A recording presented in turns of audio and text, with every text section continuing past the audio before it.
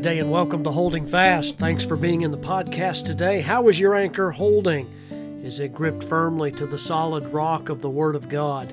This time of year just thrills my soul as I meditate on God's goodness to us and the extravagance of His grace towards us in Jesus Christ. It's just exciting time to be alive. I know there are a lot of people that are down in the dumps and they're worried and nerve-wracked and their fingernails are chewed to the quick, worried over what's going to happen, but I just can't help but be excited that we're one day closer to our Lord and Savior Jesus Christ's return. And that thrills my heart because every day we're inching closer towards a time when we spend eternity with the Lord. Hope you're ready. Hope you're prepared. And that's why we celebrate this time of the year, because a way has been made. Rescue has been provided.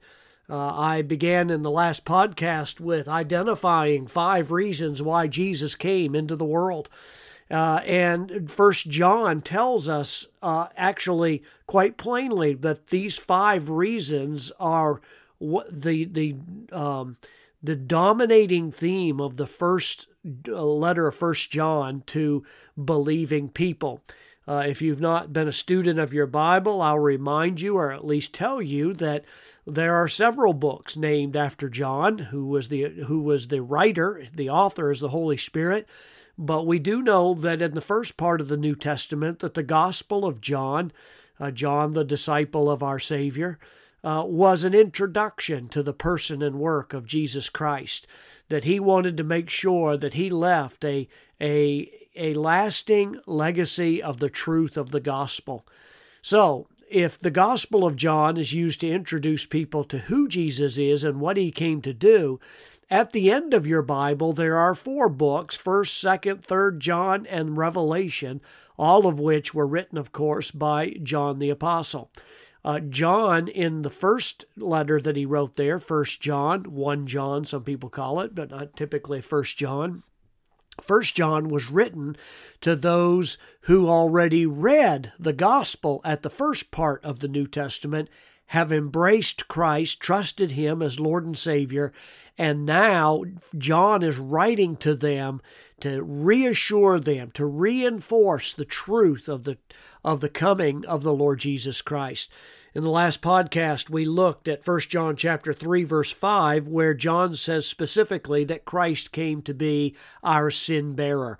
Why was it necessary for the eternal Son of God, who's always lived with the Father in heaven, to leave all of that glory, to humble himself and to be born onto this earth? He did so because it was absolutely essential that our Redeemer be both God and man. That he would be 100% man in the sense that he absolutely knows what it's like to live a human life. He's faced all of life's temptations. He has faced everything that the devil could throw at him, and yet he remained sinless. Because he was sinless, he was a flawless, spotless, blameless sacrifice that could be offered, and that as a sin offering, and the Father would be satisfied with his sin offering. And so that's an encouragement to us that Jesus came to be our sin bearer. That's in 1 John 3:5. The second thing that John tells us in the book of 1 John is just a few verses below that in verse 8. 1 John 3:8 reads this way. Listen to this. He that committeth sin is of the devil, for the devil sinneth from the beginning. For this purpose the Son of God was manifested, or was appeared or displayed, that he might destroy the works of the devil. That's 1 John 3:8. Now, that's a significant statement. John is identifying a second reason why Christ came into the world. And in doing that, he is reminding us all that Satan is real. He is not just some force, impersonal force, but that he is the instigator of all sin and suffering that the human race has known. No, he's not the one that makes us sinners, but he is certainly what the Bible calls a tempter, a deceiver. He is one who is out there to try and trip up everybody in the human race. And as a result, he is really the instigator of sickness and heartbreaks and murders and wars. They come because of his presence in this world. He is constantly looking for opportunity and for strategies to try to rob God of that which he loves the most, and that is his children. But Jesus, we're told in this verse, came to destroy Satan and to restore to us all that we have lost through his evil workings. Now, friend, if you're listening to this today, isn't that really what happens? If you're a believer today, and maybe you lived for an amount of time before you met Christ and your life had been a disaster, you had so many troubles and difficulties and heartaches in your life and disappointments. And when Jesus Christ comes into your life, all of a sudden things begin to change. And I know when a man comes to the altar and he comes to that old-fashioned place of confession and he confesses his sin to God and he gives his life to him, all of a sudden he gets up off of that altar and wipes the tears from his eyes, and everything that was tangled, everything that was destroyed, everything that he had put his hand to that was such a mess, everything that the devil had tempted him with, all of a sudden is given over, and he has victory in Jesus Christ, and now Satan has no more sway over him. He no longer is compelled by his own sinful nature to give in to the temptations of Satan. Jesus came to destroy Satan, to restore to us everything that we lose through his evil workings and temptations, and he did this by the cross of Calvary. And he made it possible that before we met Christ, we were slaves to our sin, the Bible calls us. We were literally in bondage to all of our flesh and its desires. But when Christ came, freedom came, forgiveness came, liberation came. When Christ came, he freed us from the chains of our flesh, and we now can live for the honor and the glory of the living God. Once for all, on the cross of Jesus Christ, Satan was defeated. You can look up Hebrews chapter 2 and verse 14, and the Bible tells us very clearly that that's exactly what happened. Revelation chapter 20 and verse 10 talks of this as well. Let me read these two verses. And I want to begin with the Hebrews passage, because when I read this for this podcast, I had my personal prayer time, and it was a time of rejoicing. The book of Hebrews chapter 2 verse 14 says, "For as much then as the children are partakers of flesh and blood, he also himself likewise took part of the same."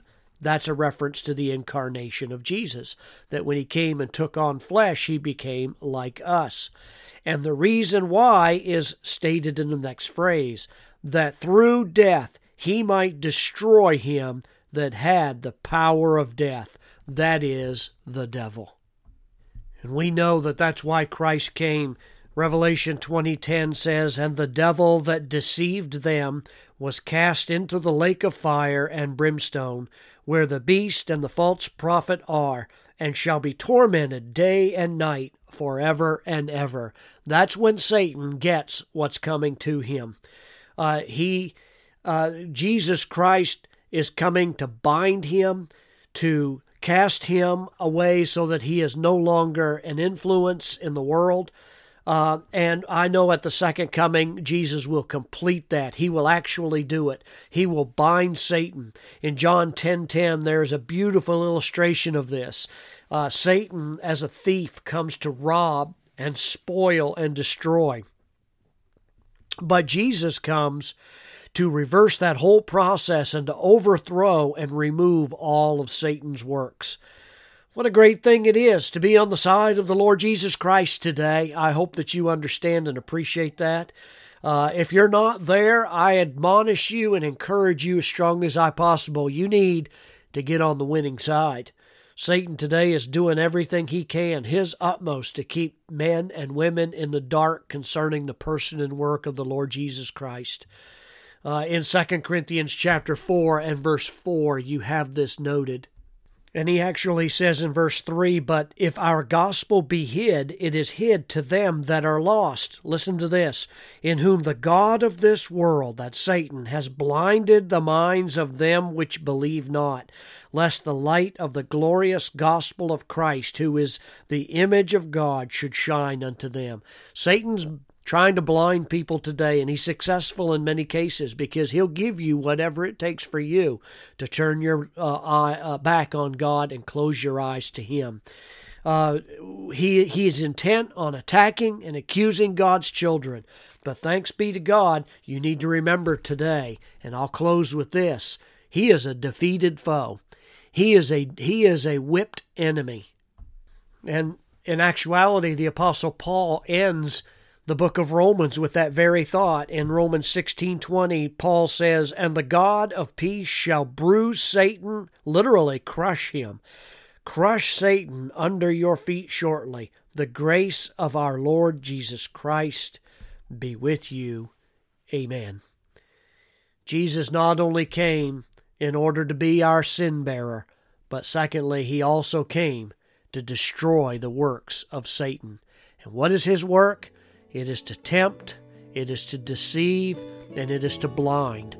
And with the power of the gospel of Jesus Christ, men, women, and children can have their eyes opened, and they can be freed to walk in the fullness of all the blessings of God. Walk with Him today, won't you? Tell somebody about Christ. Testify to what He's done for you, and I know it'll bring you